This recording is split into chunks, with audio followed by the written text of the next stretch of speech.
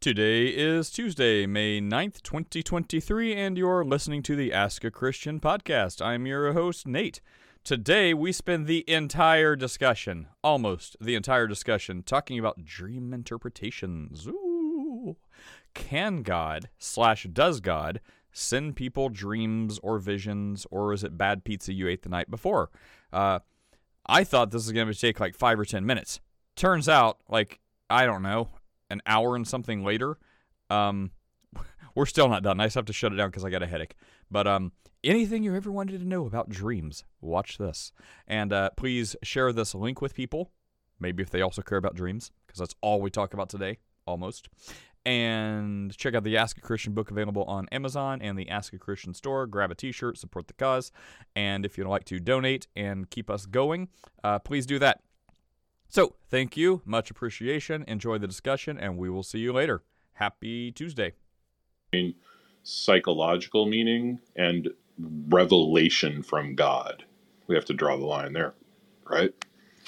Yeah, I think it could be both, though. For example, your subconscious could be aware of something that you really need to get done.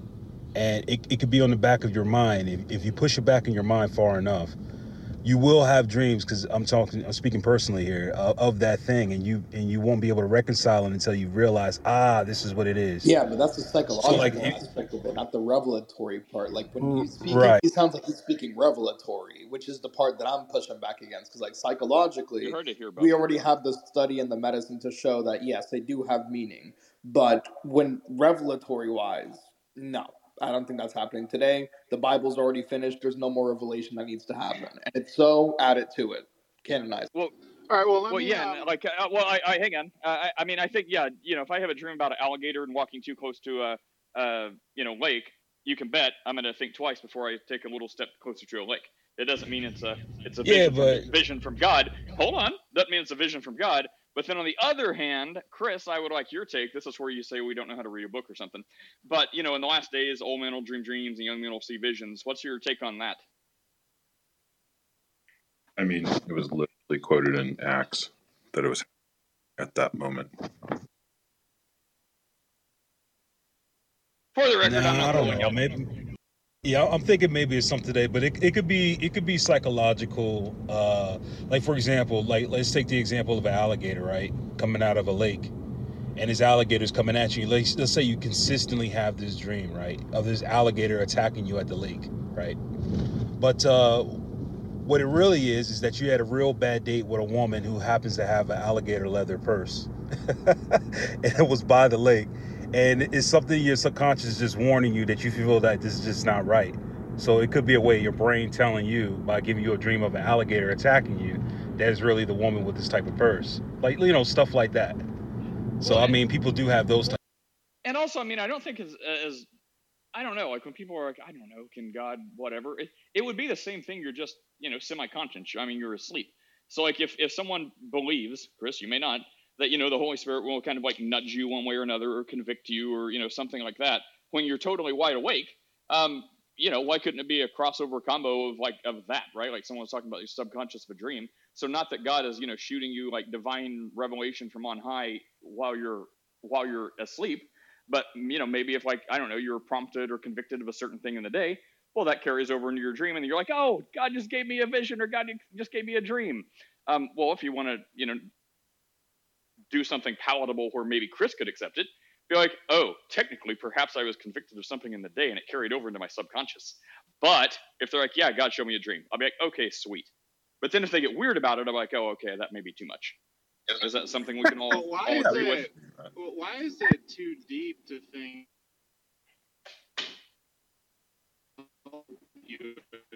You're in the Matrix, CEO.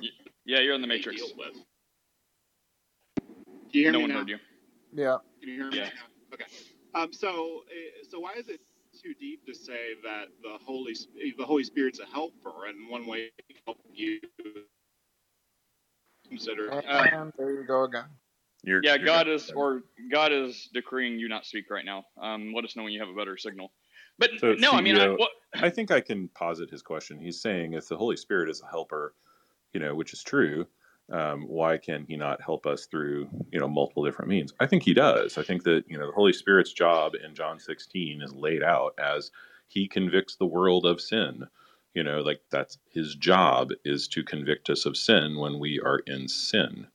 And he does that through various different means. He moves our heart, he moves our emotions. He does all sorts of things. So it's not to say that God's Holy Spirit is not at work. Now, what I'm talking about is something completely different. I'm saying that God is not giving direct revelation a la the revelation of John seeing the apocalypse anymore. He's not going to, Bill Johnson and showing him a vision of the blood moon and what this means for Bethel Redding. Well, I do believe God can show you some revelation of things. Like I had one dream maybe in my life where I felt like it was something that I constantly asked God for interpretation for. But for example, if you go to verses like Job 33:15-18, right? It literally tells you that God will send you dreams in order to put fear upon you to correct you. So if Job is affirming that God can do such a thing, then I guess it's still happening today. Hey Chris, I just want to let you know that I actually heard you. You're not saying that it can't happen today. You're just saying it's nothing worth writing down and making a prescription for all Christians in all times. Is that what you said, Chris? Repeat that again. He's basically like, I'm with you, Lou. Like, yeah, Lou, I'm with you. Like, for the record, like, being asleep has nothing to do with this. Like, the overarching thing is basically, are there prophets? Are you getting, like, dreams that are so revelatory, we need to add scripture, we need to add canon, because it's basically a prophecy from God? Or if it's not to that level, it could totally happen, but, in some sense, but not to the level of, for all Christians to read, because you'd have to add canon. Is that where you're going, Lou? Because I'm on the same page, I think.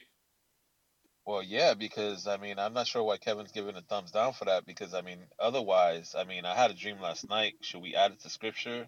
And I'm going to hold you to it, Kevin. Well, no, so the thumbs down was really, it's kind of an agreement. So the thumbs down is like, yeah, I agree. It's not anything that we should add to the Bible. If anything, I think if people have dreams today, they will bear witness to what's already written, not something to be added to the text. Yeah, all right. Can I comment? Sounds fine. So that's what I heard, Chris. That what I wanted to say is that I heard you say that, Chris. I didn't hear you say nothing different from that. But go ahead, Felix. Okay, this is my position on this. I got in the conversation. I started hearing about dreams and stuff. So I'm not sure how it started, but if we're talking about our dream, is God speaking to people through dreams still today? I would say no, because not that he can't, but that he doesn't. Because number one, we have the scriptures, which is all the revelation we need for living godly lives or whatever, right? So, and to knowing, God's will as far as he's revealed it. Now, if you read Hebrews 1, verse 1 and 2, it speaks of how God used to speak to the fathers of the Hebrews, right? It says in past times it was through the prophets. So if you go back how the prophets how God used the prophets back then, well, it was visions, dreams, and stuff like that, because it was necessary at that time. That's how God communicated. In fact, when King Saul was seeking God's, he was looking for God when the Philistines was coming for him, or when he was in fear of fighting the Philistines. He said that he saw him, and God did not answer him through dreams, neither through dreams, neither through prophets, and neither through the Urim, which was basically the ways God communicated with his people back then were through those means. So if Hebrews 1 is saying that that's the way God spoke at a past time, it's letting me know that in this time, he's not using those same means that he used to use back then. Not saying God changes, because God doesn't change. I'm saying he changed the way he communicates. I think, can I ask a question? Was the question, can God do it, or does he do it? Does he do it? Oh no. Hey, Yeah, I agree with Felix. I was just curious. Now it's interesting that Hebrews 1 text, and I think in context he's talking to how he spoke to the fathers in times past, talking about the general revelation, already at the revelation salvifically speaking, I believe. In these last days he's spoken to us through his son, which is a whole other conversation. But in Joel 2, I'll pour out my spirit on all flesh. Your sons and daughters shall prophesy. Your old men shall have visions. Your young men shall dream dreams. If it said that's going to happen in the last, You went into the matrix, but are we not in the last days anymore? And I'm not talking about the end. Oh, let me see. Can y'all hear me now? Can y'all hear me now? I'm sorry. Yeah, in Joel 2, the one of the manifestations of the last times, young men dreaming dreams and old men seeing visions. Are we not in the end? Are we to believe we're not in the end times anymore either? no, I asked but Chris but that. Chris, could you go ahead? You said something about context. Could you just go ahead and lay it out? Because this is going to be a recurring question. Can you just give us your thoughts on the old men, young men? Like you said, like something about context that says it right there. I don't have Acts open right now, or I don't have that open right now. Could you just want to lay out your thoughts on that? The book of Joel. Yeah, that's what I mean. Can I give a suggestion real quick? The suggestion is maybe Chris could answer both questions, because I think we're conflating two questions. One is, does God do this, and can God do this? And I think we keep crisscrossing those things. I want to hear hang on. Yeah, I will moderate today. I failed yesterday. Chris, if you have a moment, could you thoroughly examine the old men, young men, dreams, visions thing? Yeah, I'm looking at the specific context. Can you give me 30 seconds? While he's looking Should at we have that, this moment of silence? while he's looking at that, Yeah, Felix. No, I just want to say, in regards to Brandon's question, can I just ask, at what part? Okay, that prophecy is speaking of end times, but what part of the end times does that apply to? Because he also speaks of, you know what I'm saying? When I think of the last days, and he starts speaking, Joel starts speaking of, the day, and I'm not going to quote it word for word how it says in English, because I don't know it in English, but the last day is to me speaking of like Advent times, like the second Advent. So at what point? Advent time? I'm sorry. No, I was saying, like, are these not Advent times, and are these not the last? Well, we are in the last days, but this last days period is a long time, as we can see. Right. That's what I'm saying. Like, yeah, but he didn't say, well, this portion of the last days. He said the last days. He doesn't say, well, the beginning part of the last days and the end part. From how I read it, just saying the last days. So, Brandon, we're trying. Bluetooth. Brandon, are you on a Bluetooth speaker or something? Like, it's really like we hear you, but it sounds like you're on a CB radio, like a trucker radio. It's very staticky. Oh, you got to say 10-4, good buddy. My car. Oh, okay. Yeah, don't do that. Can you fix that? You got to use trucker lingo though. If he uses, is it okay if he uses trucker lingo? Because I would love to hear Brandon be like, good, yeah. 10-4. Like, do it. Lingo is 10-4, good buddy. 10-4, Chris. That was a minute. That was a minute and a half. Oh yeah, I'm sorry. Okay. What's your 20, there you go. Chris? That's better. What's your 20? Okay, so here's the deal. So Brandon, we know that anything past Matthew 24, when Jesus is talking about the last days are between his crucifixion and resurrection and his second coming. Okay, that is biblically what the last days are. Now, how do we know that? We know that through the art and science of systematic theology, which I'm not going to go into right now. It's not, you don't use the Bible as a series of proof texts. Well, you take the Bible as a whole, and yeah, I mean, if you guys want to have a 4-hour discussion about like what the last days are, we could totally do that. But I can do 4 minutes. Yeah, I'm not super prepared to do that right now. I mean, we can study and have a room on it anyway. Wait, so I'm confused too. Could we get the 10-second explanation?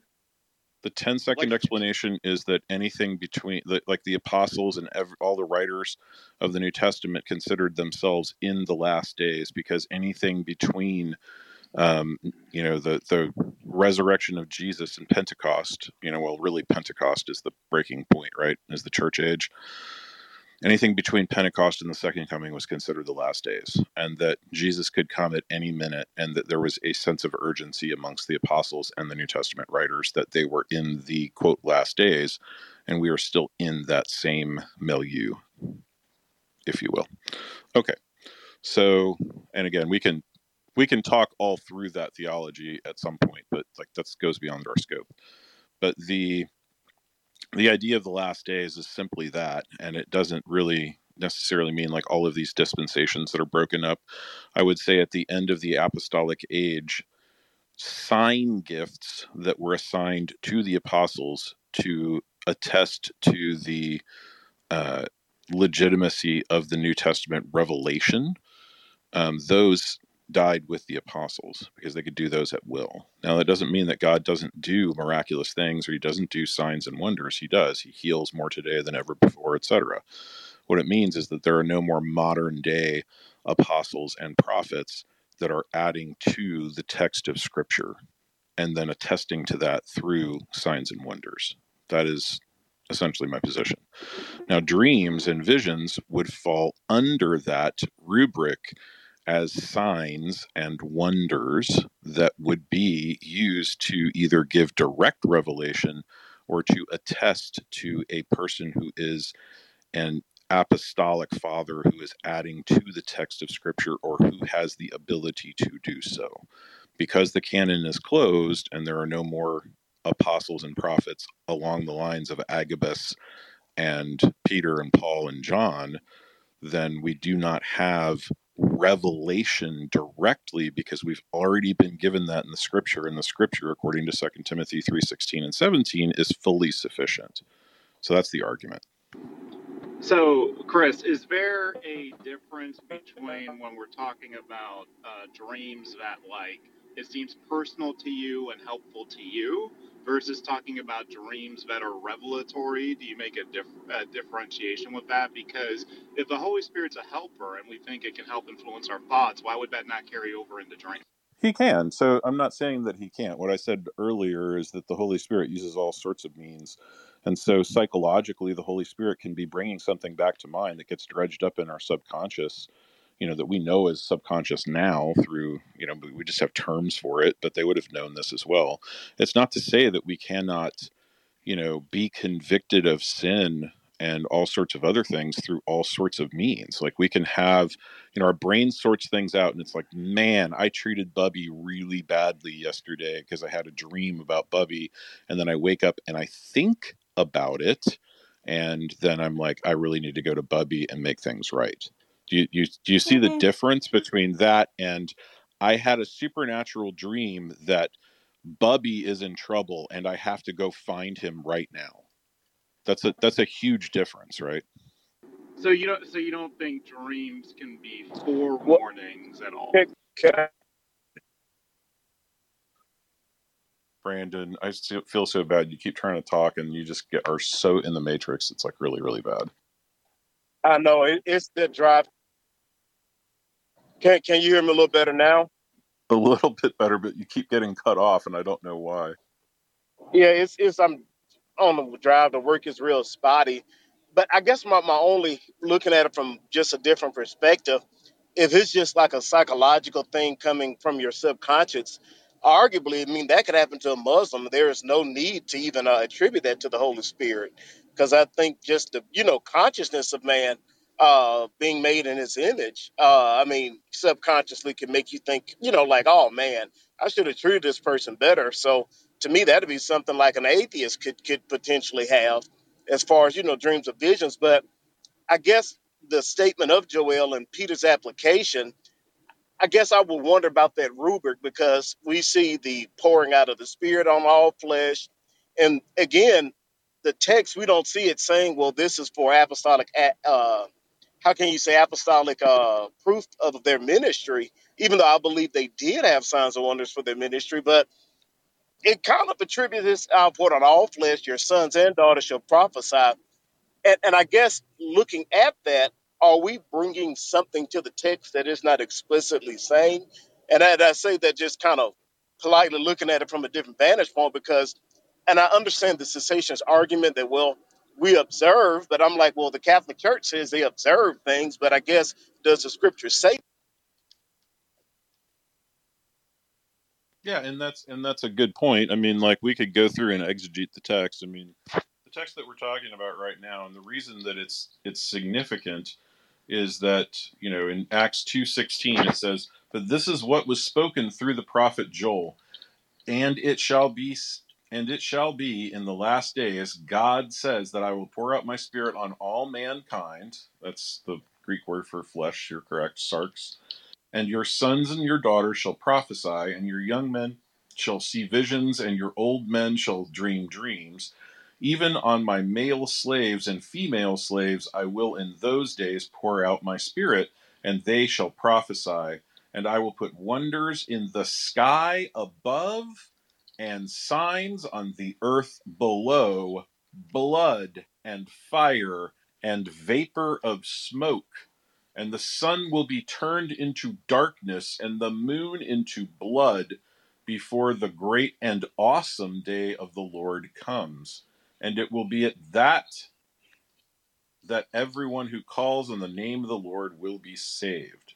So, I mean, this is talking about a huge swath of what we call, the redemptive story. So we're going all the way from the day of Pentecost to the great and terrible day of the Lord, right? And so I agree. This is right. So I mean, that sounds like what we're in. So why are you saying it's not?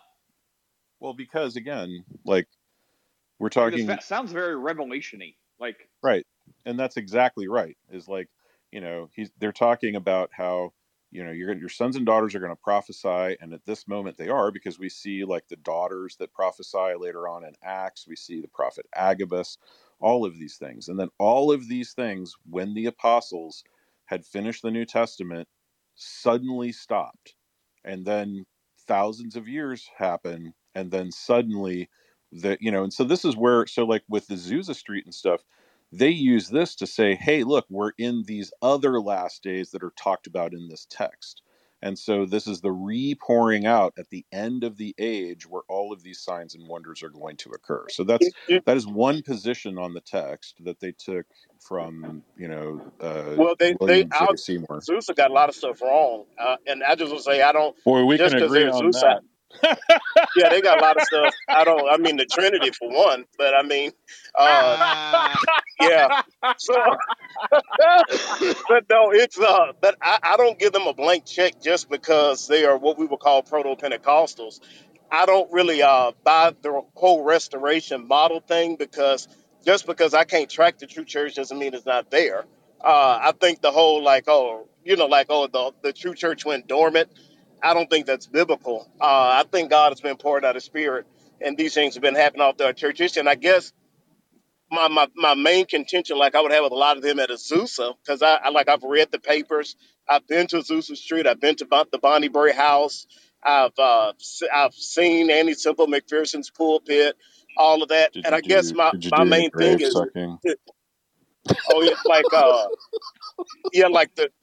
I guess my whole issue with them, what does the scripture say? And just like I would disagree with William Seymour on the 3 steps theology, I think that's wrong. I think he was sincere, but he was wrong.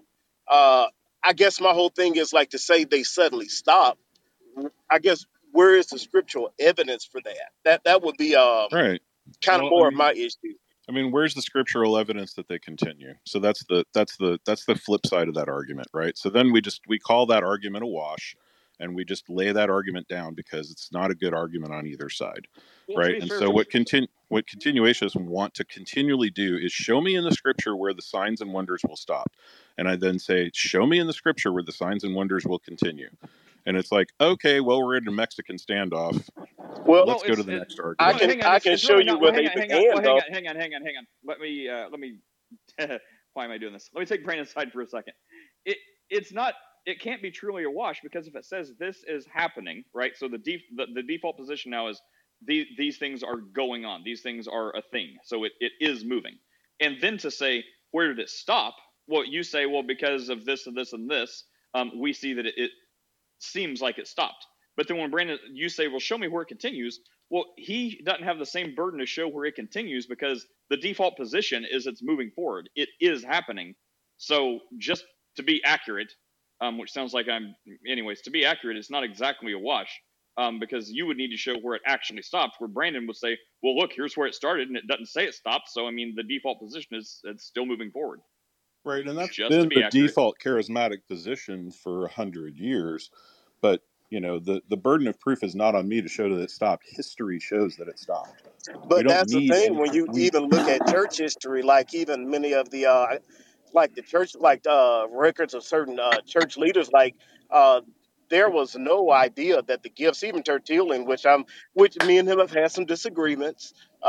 Even he talked about the prophetical gifts being with us, and he used that as a proof. Apparently, Praxis wasn't that crazy about charismata, but he even attested to it in that age. And I mean, not that you want to take an early pope's word, but I mean, this idea as we have it now that it just ceased in this like cold turkey form is, I would say, it's church history. It from what I've read, it seems to be pretty. No, well, yeah, I mean, but also, hang on. I'm just having a problem here because you're saying like from history we say it stopped. Well, from history you can say that it didn't seem like it continued to happen. But did it stop because God's like, all right, it is stopped now because I God say so, or because it just people just stopped doing it? No, so, because the death of the apostles. Like, people are not walking around with the gifts the same as the apostles that have the gift of healing where they're regrowing 2 legs on somebody, or they're walking up and they're raising people from the dead casually as Paul does. Like, that's just nonsense. No one's doing that. The apostles. And no one's saying that. We've shifted the goalpost though. Like, no one's talking about like at will healing. Like, we're if you want to say that's exactly the same as God sending a vision or a dream to somebody, then yes. I guess you can make that. Okay, but I don't think everyone in this discussion is saying that. I hate Bethel too, Chris. I just want you to know that. So you what now? Oh, Bethel. I said I hate Bethel too. I just want to put that on the table. So I mean, No, I know, and I'm not saying. Look, I am not saying that God's gifts ceased. That is not the cessationist argument. People continue to conflate this. What the argument is not that God still does not give gifts of healing to the church. He does not give gifts of tongues to the church. He does not give all of these different gifts that are all just through Scripture. We're not saying that those things ceased. We are saying that things like direct revelation to write Scripture has ceased. We are saying and no one's arguing that. I know. Like, does anyone here argue that? No, I'm with Chris 110%. So if somebody's saying that they're false prophet. Yeah, it seems like Chris keeps coming back to that, but then when someone presents something that's underneath that bar, he seems to still be pushing back against it. Well, the thing is, like, there is a problem here. It's like whenever Kevin, Kevin took off, but it's like whenever Kevin, I think, was the main proponent, which I don't disagree with, but there is a thing here. So help me figure out this thing. So it's somewhere between people believing that God, somewhere between a funny taco or something subconsciously, is just kind of vaguely pulling on your conscience in the middle of a dream. And you're like, oh, I can pull some meaning from that. Very undivine, very unspiritual, just meaning from a dream. Wonderful. I think everyone can say, sure, that's great. And then there's the other side, which Chris is like coming in heavy about God doesn't give you dreams and visions or prophecies to the level that would require someone to write another gospel and add it to canon. And then all of us are saying, sure. But there's some middle ground where someone is saying you can have a dream divinely imparted from God that's, for you, or that tells Bubby to reach out, he's got in a car wreck or something and needs flowers. You can have some divine communication from God that is from God, but it is also not to the level that would be Scripture. And it sounds like Chris is saying anything that would be divinely inspired from God must be Scripture, while the other side is saying, no, you can have divine revelation from God that is not Scripture. That's the huge problem. God does not whisper. We can go right back to that. That is the huge problem, is people claiming divine revelation outside of the Scripture attacks the sufficiency of Scripture and rejects the God of the Bible. That is the problem. Well, but then what would you, hang on, wait. But then, Chris, what would you say if it's not in it, which you may say is intact, but if it's something like, completely unrelated to Scripture? Like, we have a Bible that tells us what we generally need to know, but if it's something specific, like, Chris, I don't know, something to do with you, right, that only God would know. So it would be attacking or countering Scripture. It's got nothing to do with Scripture. It's just a very, interpersonal thing. Would you say, no, that's still technically somehow that's still Scripture? a satanic attack on Scripture. Okay, so... Because why? Can you walk us through this? Because this is going to keep happening. Because the Bible says that it is sufficient for all things, for life and godliness, right? So 2 Timothy 3:16 and 17 is extremely clear on the role of Scripture. And when we try to say that we need something beyond Scripture in order to successfully live the Christian life, we are now attacking the God of the Bible. Well, but no one's saying that. Well, hang on. Yeah, I want Serendipity to go after me. Like, I really want to flesh this out. Like, as if we haven't done this again, we're going to keep going back to it. But when you just said for life and all godliness, if I get all analogies break down, so bear with me. Imagine a very holy type analogy. But Chris, like you said, you had a rough day yesterday. I don't know. Consider you're about to run for the razors. I know all the stuff for godliness and to help you live a godly life, but I don't know your circumstance. So maybe you had a rough day and you're like, oh, I can't take it. I'm going to end it all. And then, I don't know, someone would say, God whispered to me, or God gave me a dream that, Chris was going to put himself on railroad tracks. And then I'm like, hey, Chris, I just wanted to check up on you. How you doing, man? I had a vision, or I had a dream, or God whispered in my ear, or whatever. God told me, or I felt compelled to say, Chris, I had this thought that maybe you were on a railroad track and, you had a rough day and you're like, oh my goodness, blah, blah. That has nothing to do with a godly life. That has nothing to do with what you just said. Scripture said life and godliness. That's like a completely other category. That's just like, hey, Chris had a crappy day. God let him know it. So, I talked him off the ledge. Like, of course the Bible has everything you need to live a godly life, but this is a very different category. Do you not see that at all? And then serendipity. Yeah, no, I don't see that at all. God does not whisper. So that's it.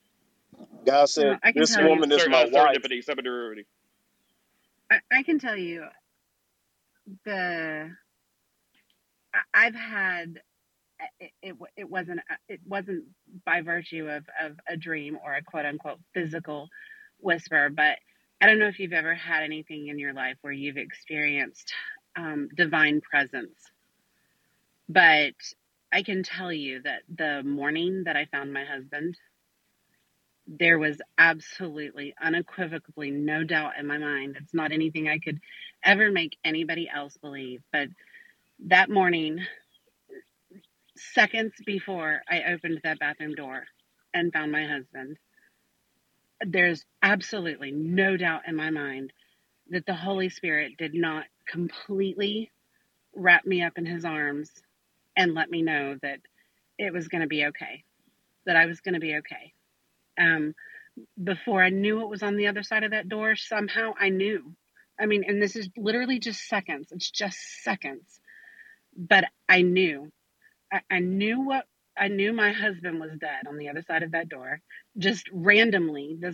He wasn't sick. This wasn't expected. But you go to bed one Saturday night and everything is fine, and you wake up one Sunday morning and your world is turned upside down. And I can tell you unequivocally that in those seconds before, he wrapped his arms around me, and I knew that it was going to be okay. I knew that I was going to make it, and I don't have an explanation for that, but there's absolutely no doubt in my mind that it was not of the devil. It was 100% divinely inspired. Right, and that's not what we're saying. We're saying... And he carried me. Yeah, I mean, I would say that's 100% the Holy Spirit, Tiffany.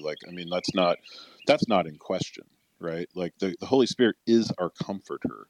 Like, he gives us his power to be able to, deal with, the world, and the flesh and the devil. And so, I would say that is 100% the job of the Holy Spirit. I think that, something like that and that tragedy, God uses those things to deepen our relationship with him, even through the tragedy. And I think that's absolutely indicative of how the current work of the Holy Spirit works in every believer's life. no one would say any different. I'm about to go into serendipity, office, didn't but I you say just that wanted you to felt throw that this coming up there. before? Can I ask the room the question? Hey, before I go into office, could I just say this real quick? I was gonna say, now it's funny because, of course, me and Chris, we've had these respectful dialogues, but I am a strong continuationist with a shotgun, I should say, because I don't buy everything. But when it comes to I call it Holy Ghost matchmaking, I don't believe in that. That's and again, I'm a continuationist, but Wait a minute, what is I that? wouldn't, God told me oh, you're the going to Holy be Ghost. my wife. No, yeah, and I'm not knocking it Huh? that it works out for somebody. I don't believe in that because we don't see that. Whoa. This is something I've never even heard of. You guys, you can't just do a drive-by with that one. I gotta hear Oh, that. you Pick never up heard of when Holy you go Ghost away, Brandon. matchmaking? I could pick it up when you go away. Yeah, it's kind of like, King, oh, the and we'll get Lord to you in a showed second, King. this is my wife, my husband. My wife has prophesied not to marry me. It was just all kind of. And when I remember that happened, it was very traumatic. But I didn't throw away the baby with the bathwater. I said, what say of the scripture? And I looked through the scripture because at least I was taught that we are to judge prophecies by the word of God.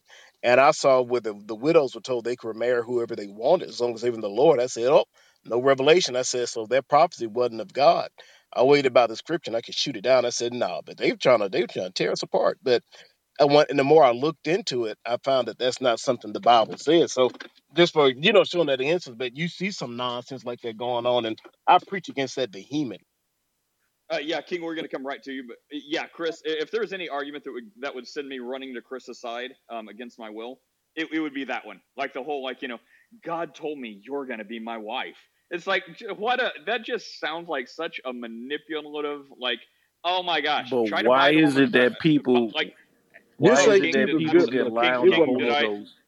Hang on, King. Did you not hear me? How I was in the middle of a sentence, or how I said we'd get right to you? Okay, wonderful. So, buy the lady a dinner first. Instead of being like, God told me you're going to be my wife. It's like, goodness, if people want to make Christianity sound like the Handmaid's Tale, that may be a way to do it. What's up, King? How can we help you today? Why is it that people can lie on the Holy Ghost when there is a scripture that says in the book of Acts that a person lied to the Holy Ghost and they died? But people lie on the Holy Ghost every day, all day long, and they don't drop dead. Wonderful question. What? I don't even know what that means. How do you lie on the Holy Ghost? They lied to the Holy Ghost. Listen to what he just said. People will prophesize and walk up to you and say, God said you're going to be my husband. Or Jesus said you're going to be my husband. The Holy Ghost said you're going to be my wife or something like that. That has happened to me numerous of times when I was used to be in church. And I was to be like, the Holy Ghost ain't tell you that. Because it didn't tell me. And I can discern. And I was like, oh no. It was many of women that did that, but they lie. How come? Wait a minute. Listen. How come I'm understanding what you're saying now. I'm getting it. Okay. Yeah. Okay. You understand what I'm saying? I'm a lane right there. Go ahead. Oh yeah. No. I mean, why does God not kill him outright? I don't know. Can I ask this question? Have you guys thought about maybe? Well, wait a minute. I don't even think. Yeah, hang on. First question was asked. Yeah, guys, I think maybe the stage is a little too crowded. If you find yourself unceremoniously dropped, it's probably because you interrupted someone in the middle of their sentence. Chris, you were in the middle of a sentence. Oh, I'm sorry, I didn't know. No, I'm good. I got my point out. It's just, I understand. And why does God not drop people dead instantly? I don't know, his grace. Sure. LJ. Yeah, let me just. Yeah, I'm sorry. I wasn't trying to interrupt anyone. I was just wanting to mention the logos. As maybe being a part of the conversation. Do you guys think that the logos is important to be had in regards to this conversation? In regards to logic and sound reasoning and divine, and divine revelation when it comes. Because from my study, seminary, the logos really is that glue that merges that together, where we're making sound decisions that are in alignment with the Word of God. So, I guess our proof is in that righteousness that we're able to view through the logos. Well, yeah, the logos is important. I don't think anybody's denying that, right?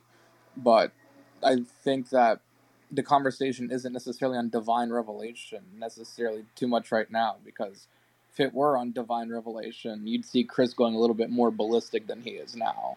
But when it comes to like the original question that King asked, at least when it came to the whole why can people lie on the Holy Spirit now, but when Ananias did it, he got killed for it, etc. Well, a way that I could put it into perspective is kind of like think about, let's say there's like a teacher in a classroom being run, right? A lot of kids are doing like super bad things, but only one of them gets punished really badly to set an example for the rest of them to be like, hey, y'all want to keep on doing this? This is the example that I'm setting for you to show what happens when you do this, right? Not necessarily that the teacher's going to give the same exact punishment to all those kids, but a little bit of this is what could happen to you if you continue doing that stuff. And I think it could be more metaphorically shown as a way to like sin to death, etc., that type of stuff. But at the same time, it's no reason to not believe that Sapphira and Ananias weren't saved, because in Acts 4:32, I'm pretty sure it says they were told in the context of all the believers, and in Acts 5, you can clearly tell they know of the Holy Spirit, which only a believer would be able to do. So it's not necessarily that sent them to hell, right? But it was something that killed them. They sinned to death. So I think that's more so the context of that. Right. Well, to me, that still kind of sort of sounds like the Logos to a degree, because, it's still us using, I guess, sense, using, logic and sound and reasoning as far as making a sound decision. So it doesn't get you, living, unrighteously, or succumbing to, the tricks of the devil and that kind of a thing. And sometimes I think, as Christians, a lot of times people try to would make us to think that, anything is possible to a degree of, there isn't a righteous way of living. Like, there isn't a science even to how we're supposed to live. So I heard you talk about like cause and effect, and I have a son, and I teach him consequences of his actions, and in a godly sense, in a righteous sense, so, that becomes murky sometimes when you're able to say, well, hey there, well, you can do it this way or that way, because, that's what someone's personal belief or feeling that can't match up with anything that makes sense, for every, for a group of people or for us, in this world, because even like with mathematics, I mean, Wait, we all, LJ, 1 plus, if I'm going to build a house and I get I'm not going to get a person who doesn't understand the basics of how to build a house like that discipline, and that's logic. Wait, LJ, one second. Bible, so. Could you repeat what you were saying, but like say it in a more concise way? Because like I'm not trying to be offensive in any way when I say this, but you said a lot, but I got very little out of what you said. Could you like condense it or like lower it down a little bit to like kind of explain it a little bit more clearly? Because I didn't follow really that well with what you were saying. Okay, meaning like, for instance, if someone, someone talked about if someone's going to prophesy for you or say, hey, well, God told me something and, this is going to happen for you, right? But, when you look at the Logos, like logic and sound reasoning, it's like if I'm saying, hey, I need a house, just like someone used like wife, but I'll just say house. And I'm looking to, have a house built, right? So I'm going to go to someone who understands these measurements, who understands, what type of tools and resources, that's going to take to build this house, especially if I know what type of house or whatever it is that I'm trying to achieve. So I'm going to then match or align myself with something that makes sense for this, which I'm trying to achieve, right? So when it comes to like, I know we're talking about like divine revelation, where that kind of goes outside of that, but I don't necessarily see where it goes outside of that per se, because at the end of the day, logic, that Logos, when in the Bible, is talking about making sense out of things. It's not about, God commands us to make sense out of things, not to be, a tool or someone that could just be manipulated just because of our faith or our belief. God gives us the tools to see righteous and unrighteousness. So we're able to make sound decisions. So the Logos in itself, John 1:1, in the beginning was the Word. And when you look at that, they're saying that in the beginning, God also gave us some sense. So when God gave us the Bible, not what John was saying. Yeah, sorry, I have clarifying. I'll be done with this, please. You told I didn't about cutting people off. I'm just gonna say this: God gave us the word, gave us those instructions through the Bible, and God also gave us sense. And I'll just leave it there. Yeah, I think Bubby and I have the same question, and it wasn't to interrupt, it was to clarify, much like Bubby did earlier, because he said a lot, but we got not a lot. But you keep saying logos. Like, do you think the logos means anything other than Jesus in John 1:1 when it says, in the beginning was the Word was with God, and the Word was God? You talk about like logos like it's like logic and reasoning and common sense. Like, do you think logos means anything other than Jesus himself? No, I think Jesus was the example and was the embodiment of that logic and sound reasoning, right? But at the same time, like as Christians, right? When I was taught, when we told Chris, that means we live Christ-like. So when my thought process in the logos is, if I'm living like Christ, that means I'm using logic and sound reasoning. When I went to seminary myself, the Greek word, the word is translated. The original word is logos, right? And that's where we get the word logic from. So Christ is the most logical and reasonable thing I've ever seen in my life. So absolutely. Okay, so I think I wouldn't say logic is not, or, Christ is not logical and reasonable, but I would say, it stops way short. Like, without Greek scholarship, like in Revelation, it says, and his name is called the Word of God. So, whenever we're talking about the logos and like Christ in John 1:1, like for people that say, well, the word is actually this, or it's that, or the logos is this, like the logos is Jesus. Like in Revelation, 19, it says, and his name is called the Word of God. Like, logos. Like, so how do you reconcile that from your seminary studies? Like when it says Jesus is this. Okay.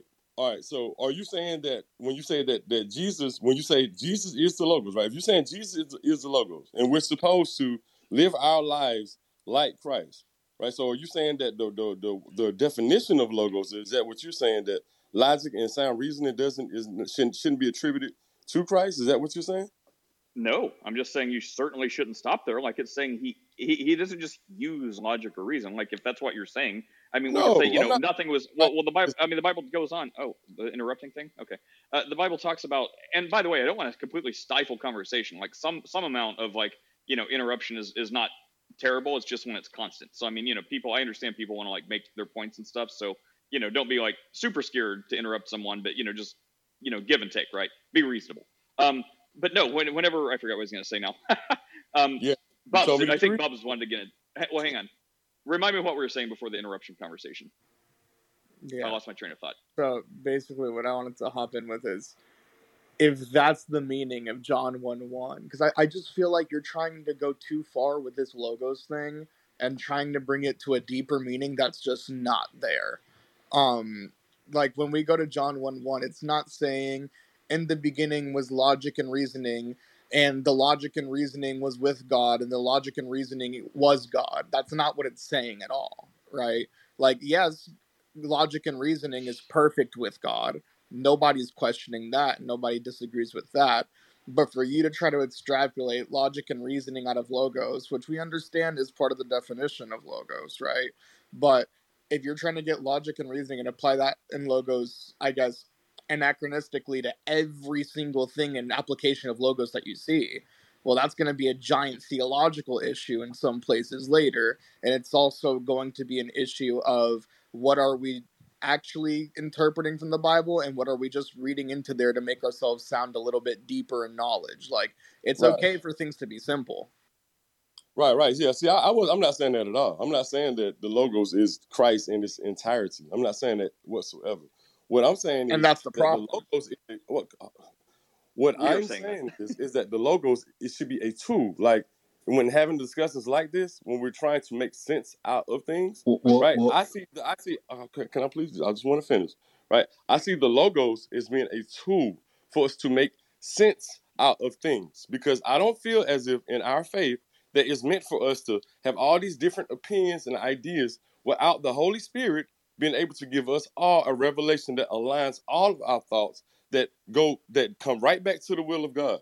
So that's what I'm saying. So logic and sound reasoning is still dealing with the will of God, right? So we know that through when things make sense. So that's all that I'm saying.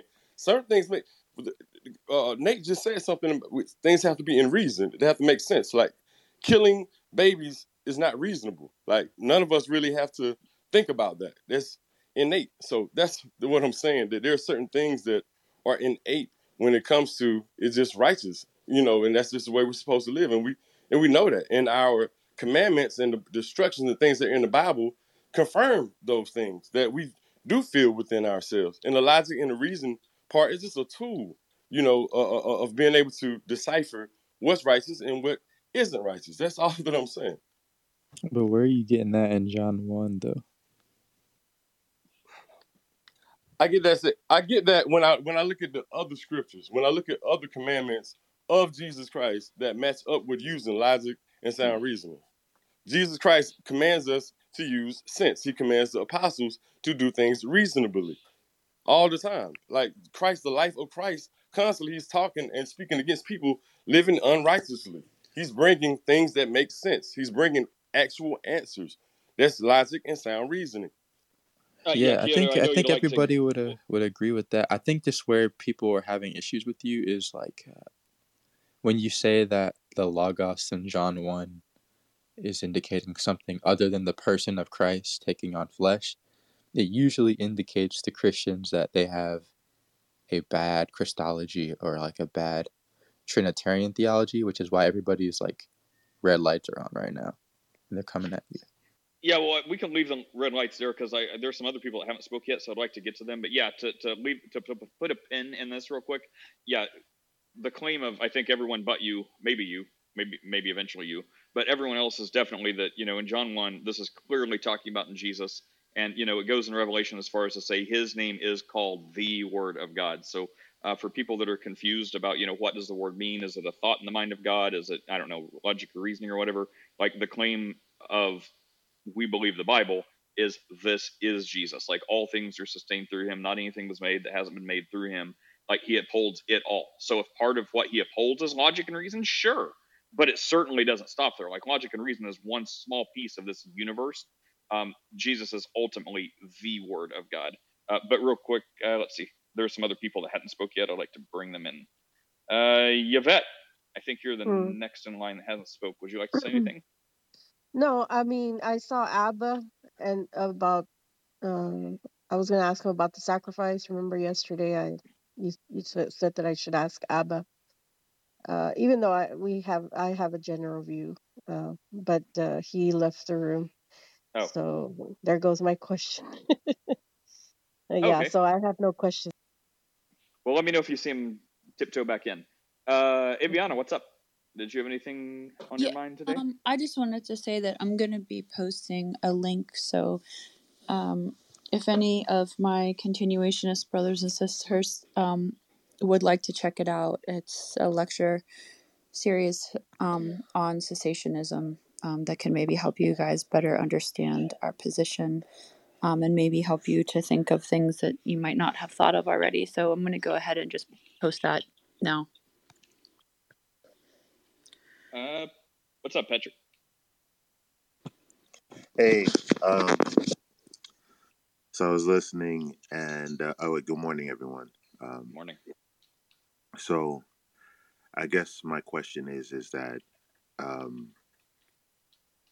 is the idea that let's say, and here's my example. Let's say I haven't spoken to Look Up in quite some time, and somehow or another I have a dream about him, and I don't really know what it means. I don't claim that it really means anything, but the way it left me feeling was kind of off. So I call up Look Up and I just say, hey man, this might sound crazy, but this is what I dreamt about you, and I don't know what it means. It might not mean anything. Don't think I'm crazy, but this is what I saw in the dream. This is what you were doing. And then somehow he tells me, oh man. So, and then he starts spilling to me something that's been going on in his life, which kind of coincides with the dream. Not kind of, it does coincide. Are we saying that God doesn't do that? And like, so from now, the word of God, I could tell him, hey, where you're going is wrong. What you've been doing is wrong. Here's why, and go from the word of God. Not necessarily talking about dreams, but just, hey, you're heading down the wrong path, and you shouldn't do that. Yeah. So, but I don't understand why we can't get that anywhere else other than just Scripture. Doesn't Scripture just lay that out already for us? Like, has already revealed it. Well, his premise was the specific, like, because like Scripture isn't going to tell us go talk to Lou right now. He's dealing with some stuff on a personal level. Like the Bible's not going to say anything specific. So like once you identify, like no, hold on, like hang on, you're. For example, if I open the book, the entire Bible, it's not going to say Christopher is dealing with some stuff on a personal level. Go talk to Chris. Like the words just are not in there, right? So that's what I'm saying. So it's generalized. Patrick's yeah, it is generalized, right? But if you don't know where to point it, it's like if there's Chris, Steph, CEO, Bubs, and everyone's on a mountain peak except for Chris. It's like, hey, Steph, here's some general advice, and she's like, okay, yeah, great, I know that it's in the Bible. CEO, same thing. Bubs, same thing. And then finally I get to Chris, maybe or may not, I may run out of people. Then I'll be like, hey, Chris, here's some good advice. You're like, you're right. The Bible is profitable for all inspiration and understanding. It is sufficient for a godly living. But if I'm talking to like 30 other people who I don't know need this stuff, and then there's Chris versus, feeling a certain way, which Patrick, first of all, I would say I'm fine with what you said, Patrick.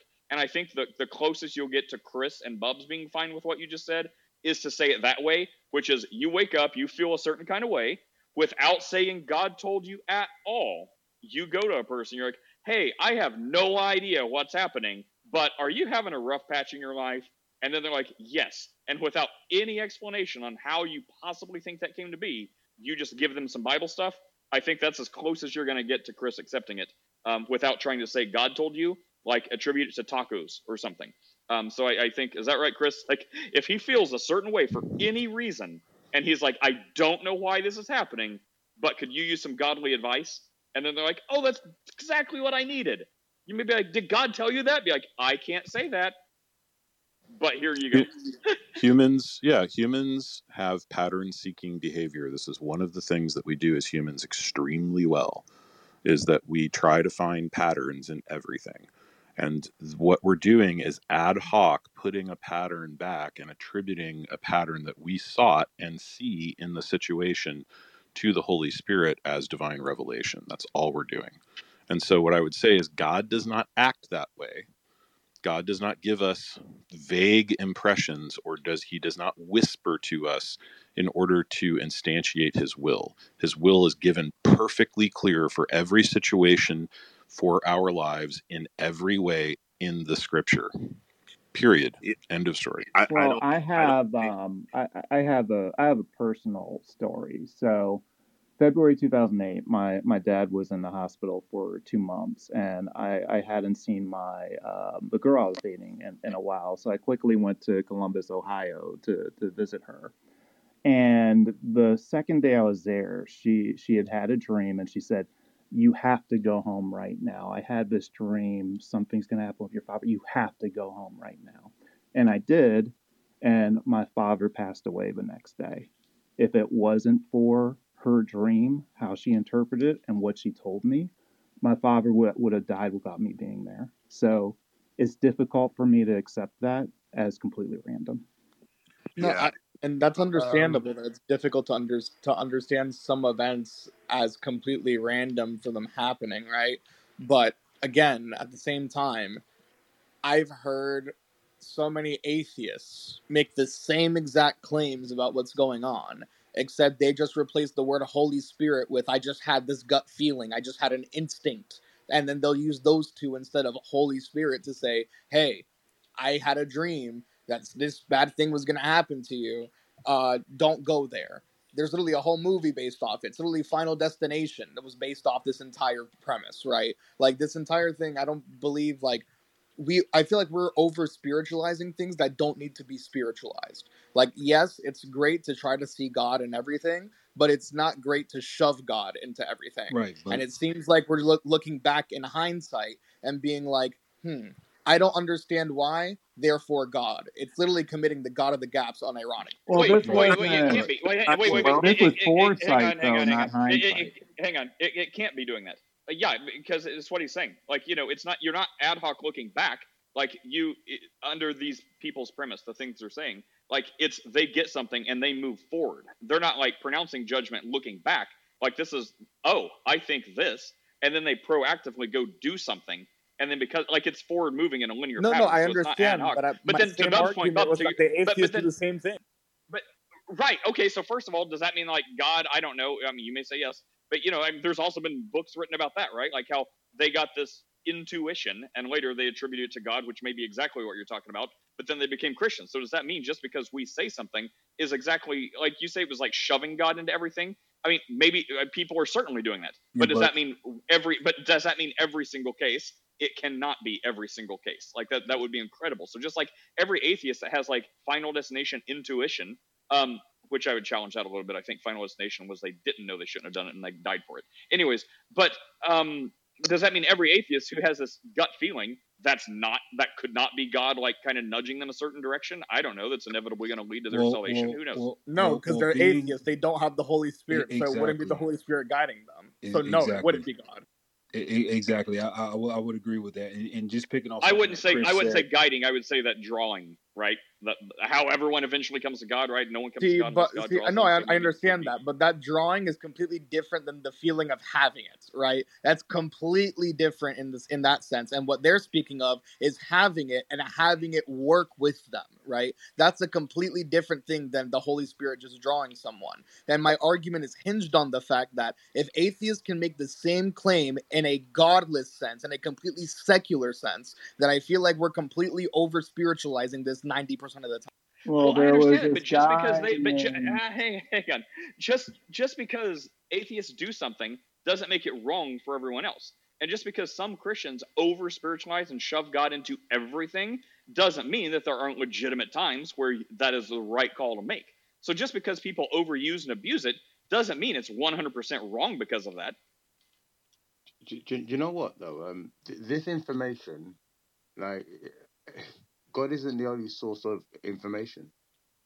Like, what was it? There was in Acts, the woman was demon possessed, and she was, you know what I mean? She was telling people stuff. And so this idea that, because this dream has happened, and by the way, I've experienced those type of dreams when you dream of somebody and something's going on, and at first I thought nothing of it, and then something made me pay more attention. So I made it my point. If I dreamt of somebody, I'll call them, have a catch up, see what's going on. Can I say this was God speaking to me? No, I can't, because Scripture doesn't affirm that. Can I say it wasn't God? I can't. So I have to just leave that for what it is. The main point is, if this is not used as an opportunity to share the gospel, then what are we even talking about? Do you know what I mean? Like, that's the thing that I find interesting in this. People have made it about people having experiences, people gaining stuff, people but is the gospel preached? Because one thing we do see in Scripture is when the Holy Spirit moves in a way like that, the gospel is preached, and people people come to repentance. So this statement is it God, isn't it God? Nobody could really say either way. But if you've at least shared the gospel with somebody, if somebody has come to that truth, that's the best outcome. Darren, I wanted to agree with you totally. It's about the spreading of the gospel. I gave that example primarily because this is something that happened to me just recently. And when I say recently, within the last couple of months, somebody who I have not spoken to, this was an old high school chum of mine, friend of mine. Hadn't spoken to her in over 2 to 3 years. No contact whatsoever. Nothing. And this dream was so vivid. And I'm not a dreamer. I'm not that guy. I'm very conservative. I'm not the guy that goes chasing after it. I'm not that guy. And I will steer people away from that. But this dream was so vivid. I woke up in a shake. My wife was like, "What's wrong with you?" And I was like, And I told her what the dream was, and she said, "Well, you may need to contact this person." I said, "She might think I'm crazy," and he's like, "Well, no, you can't have a dream like that and not contact this person." So I went on Facebook, I went on Instagram, I thought I had her number, and I just reached out to different people. I said, "Hey, I need to talk to this person." And so I got to the point, the person said, "Oh, I'll hit you back up." And I said, "God, you know what? I did my best. I'm leaving it as that." And I kept feeling the nudge. I said, "God, if you really want me to speak to this person, you're gonna have to make them call me back, because I can't chase after a person and tell them this dream, because it was, I mean, it was insane." And so finally, the person called me back. She said, "Patrick, you know why I called you back? It's because you reached out to me several different ways. So I thought, I know it has to be important." And simply what I said to her was exactly what I said in the example. I said, "I don't normally do this. I don't know what this is going to mean to you, but I'm just going to tell you, and you could tell me what this means." I told her the dream in the entirety. She paused for a bit, and she spilled the beans about everything. And of course, I could point to different things in the dream, like mostly everything in the dream that was happening. But she told me about some sin that she was about to get involved in that was going to be horrific, very horrific stuff. And so then I went to the Word of God and said, "Hey, you know, you shouldn't do this," and gave her the scriptures. Now she knows the Bible and all, but I was able to point her, "Don't do this. What you think you're about to do that's going to help you is going to cause you a bigger problem down the line." And of course, I don't know what she did in the end, but she was thankful, and she let me know, there's no way I could have possibly known this. And this is personal stuff, and I don't know her to that level. So I'm not going to be the one to say that God cannot do this. I'm not going to be the one to say, go around and say that, I've said what I've said, but I just want. Well, yeah, hang on, Patrick. Yeah. Wait, hang on. No, I think we're done with this. We've made a mountain for an hour and a half out of a molehill. So I honestly have a headache. We need a new topic. Patrick, I agree with what you said. I think that was measured and great. So you're not like, this is a command from Lord God on high, thus saith the Lord. You're like, look, I don't want to do this. This is what I think. I would be probably doing a disservice to myself and maybe sinning, if I think this is a good thing to do and I don't do it. I'm not doing what I know to do. So that would perhaps even be sin for you. So I would say, no matter how we arrive at this conclusion, you were measured. You were, you said what you said. I would agree with that, without saying, this is 100% from God, or it's 100% not, or it can't be because of the scripture. You did what you did. You lived your life. I totally agree with that. So no matter what else comes of it, I think that's probably about the best way that could be presented. So yeah, we need a new topic. We have been talking about, can God give someone a dream or not, for an hour and 33 minutes, and I want to drown kittens. Metaphorically, don't actually do that. Steph, are you speaking? Do you have anything that could pull us away to a different topic? Do you mind if I have a quick last comment on that? Probably, but go ahead. Yeah, it's just, when we say, can God do this? My question comes to, what is the this? Because if God is giving a dream, then there's a specific reason for that.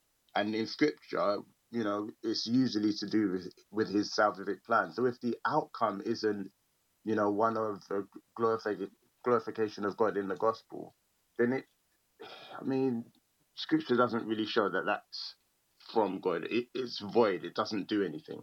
But yeah, I've already just come, so I'll yield to a new topic. Thank you very much. Let me just send out some invites, please. If anyone wants to say anything about anything, jump on up here. Is there anything going on in chat?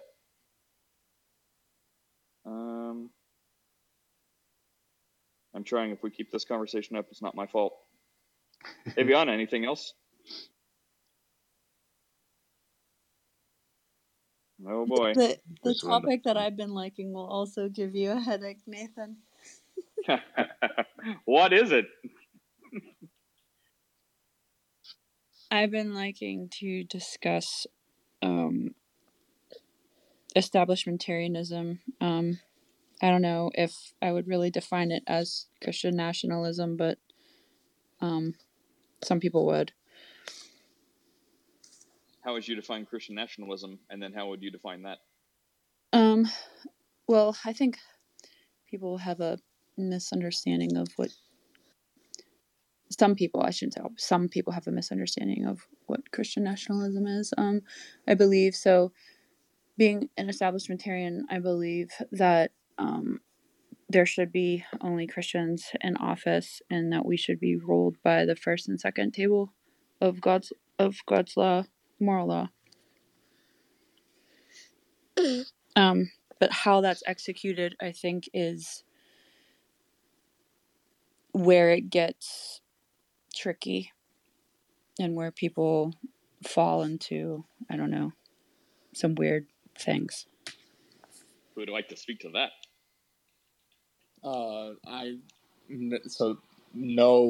With all due respect, I think it's a terrible idea. Any form of theocracy is a terrible idea.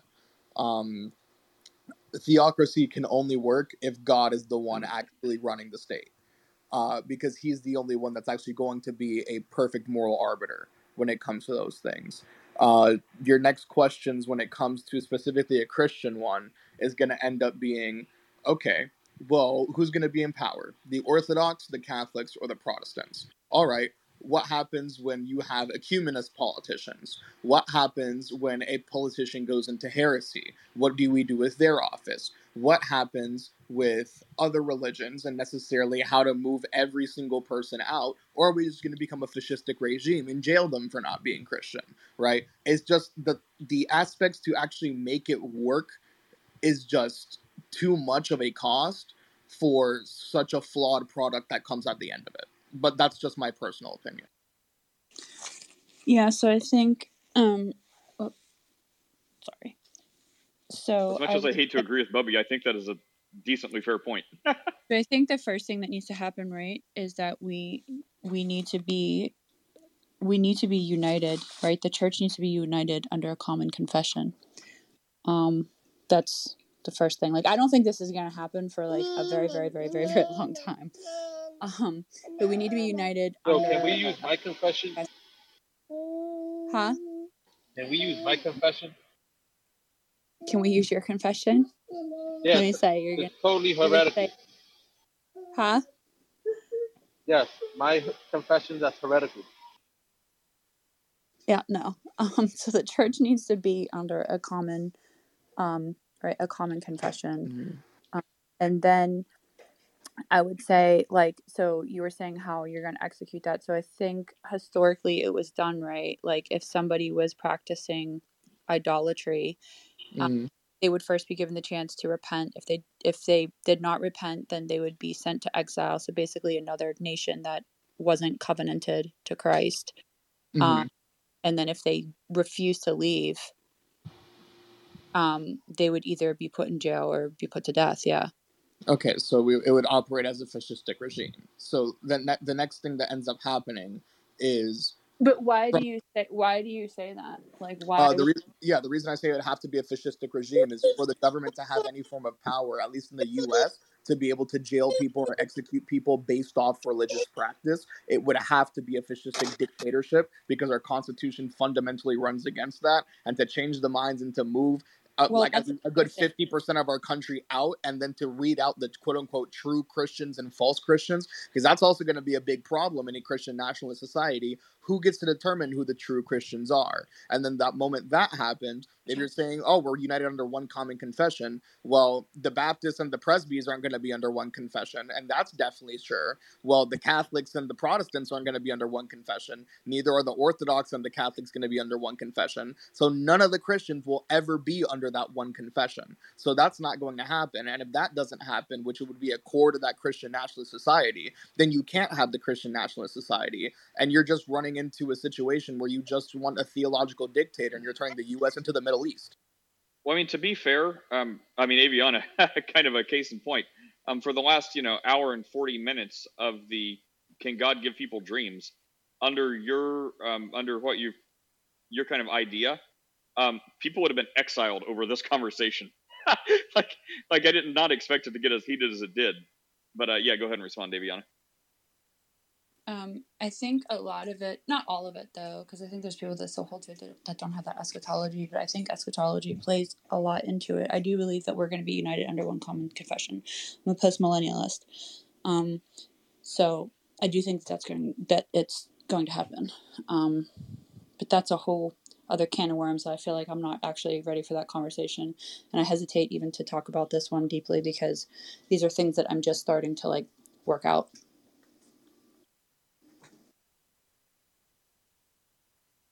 Anyone else?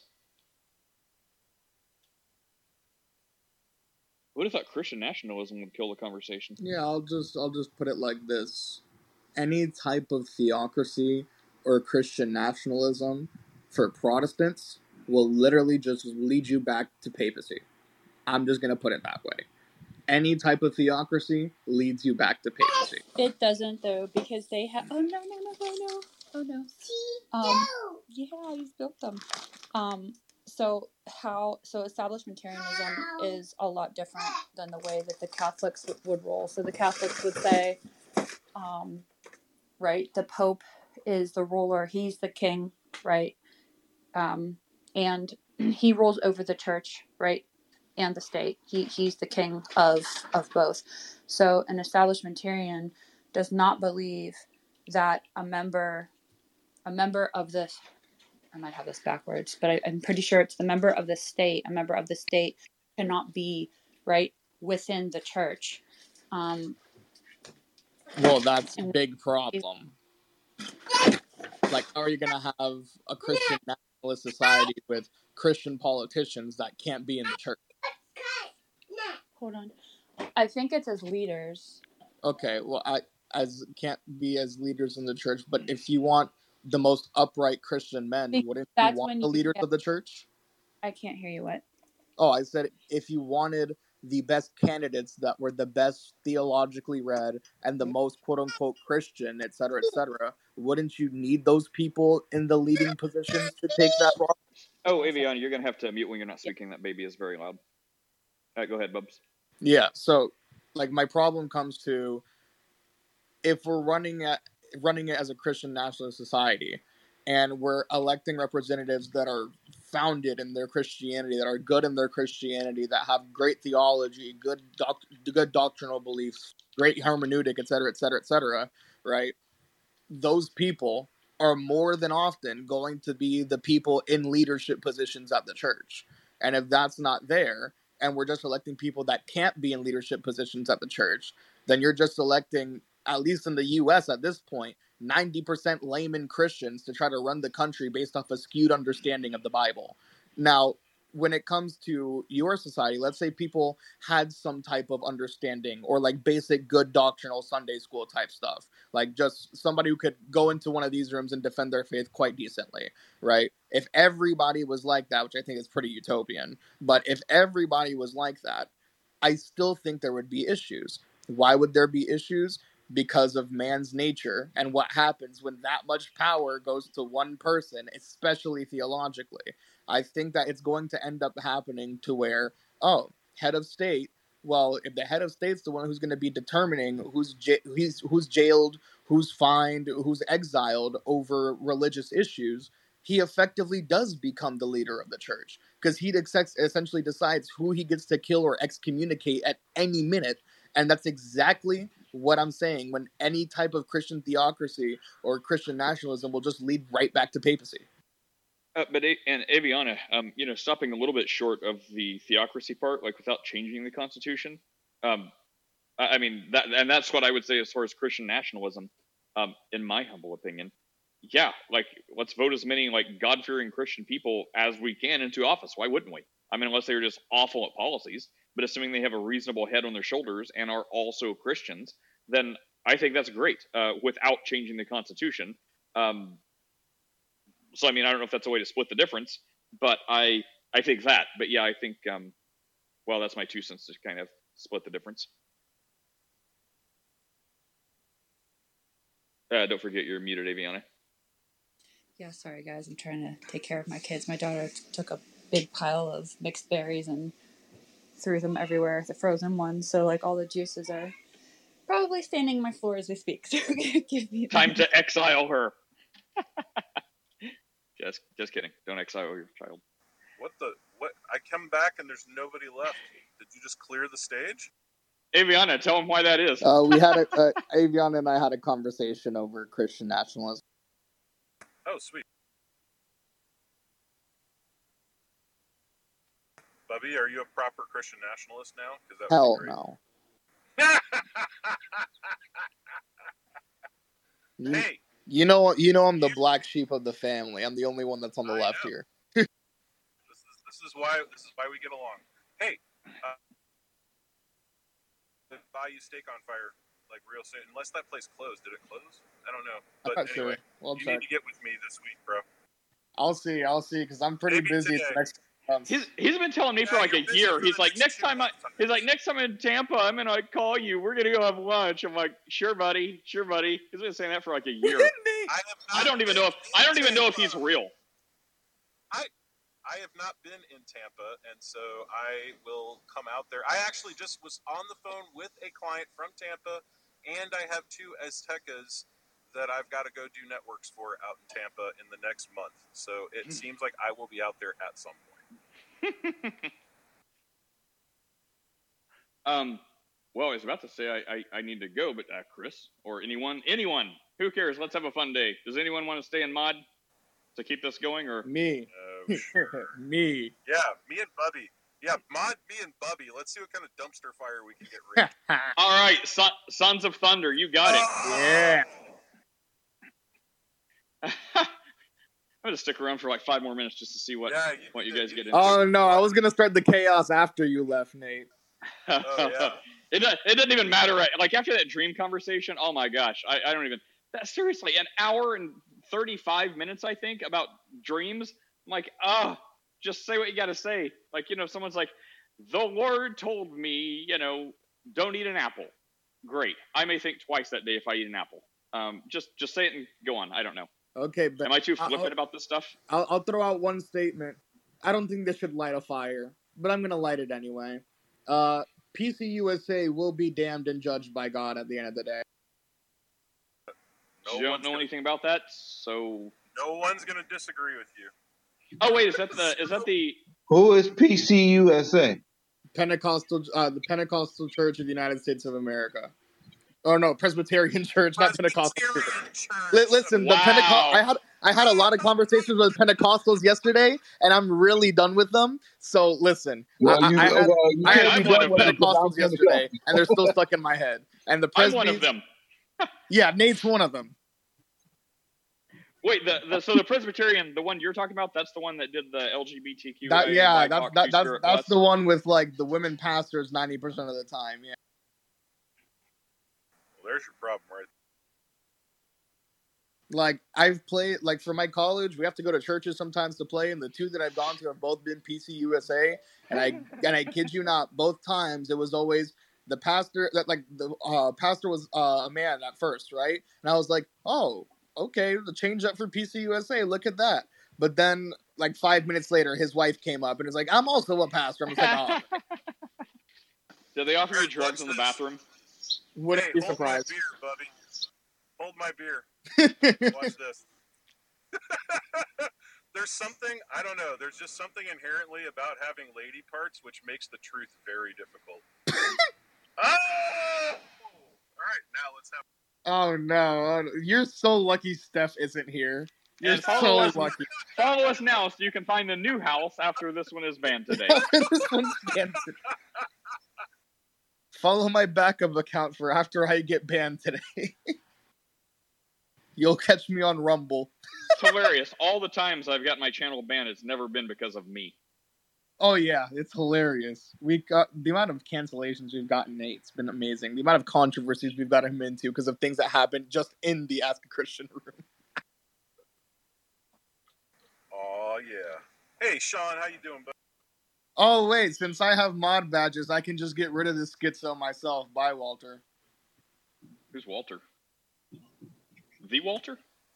No, not Walter Mole. This is like a Walter guy, and he just says weird stuff, and I don't know where he's coming. Maybe. No, he's just mad because I was in the atheist room a couple nights ago, and when I was in the atheist room a couple nights ago, we were literally just laughing at clips about John Lee, right? And that was about it. I was just playing clips from John Lee and Darth Dawkins, and we were just laughing about both situations and playing those videos. And he was just like, oh, look at a Christian selling out other Christians if in front of atheists. I'm just like, 1, I don't consider John Lee a Christian. 2, neither do I consider Darth one. 3, I could care less about doing this. These are funny videos. I'm going to laugh. Christians can say stupid things too.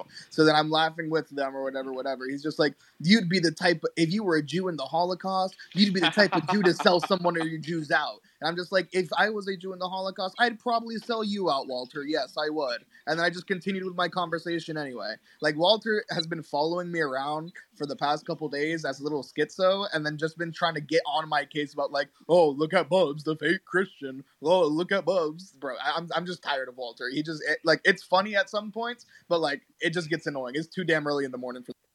Oh, Lord, forgive me for what I've done. Sorry to give you guys mod badges, but too late now. All right, have fun. Please don't get me banned. Nate, good to see you, Nate. See you guys later. See you, Sean. Take care. Good to see you.